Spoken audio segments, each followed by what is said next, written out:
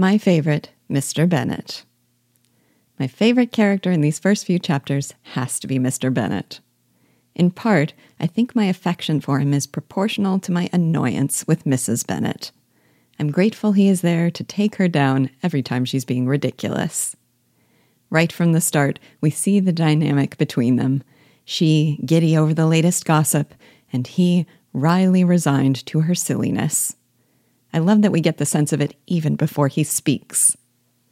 "My dear Mr. Bennet," said his lady to him one day, "have you heard that Netherfield Park is let at last?"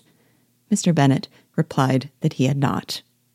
"But it is," returned she, "for Mrs. Long has just been here, and she told me all about it." Mr. Bennet made no answer. Then, when we first hear him speak, it is to utter one of his timelessly quotable quips.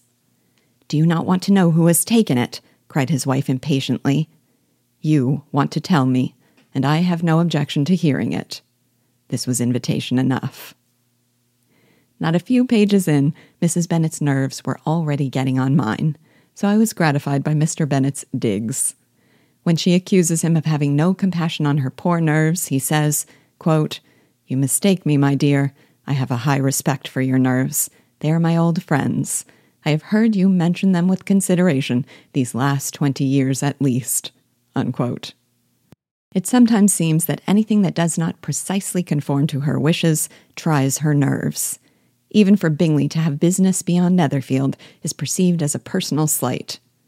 I laughed out loud when, after Mrs. Bennet accused Kitty of having the insensitivity to tear her nerves to pieces by coughing, Mr. Bennet commented, "Kitty has no discretion in her coughs. She times them ill." And then, again, when Mrs. Bennet is in raptures over the news that Mr. Bennet has paid Bingley the longed-for visit, and he turns to her and says, "Now, Kitty, you may cough as much as you choose."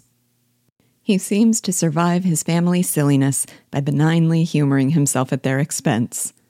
Knowing what it means to his wife for him to pave the way for Bingley's introduction, Mr. Bennet still toys with her, withholding the news of his visit, announcing it in a wryly backhanded manner, and then delighting in the astonishment that ensues.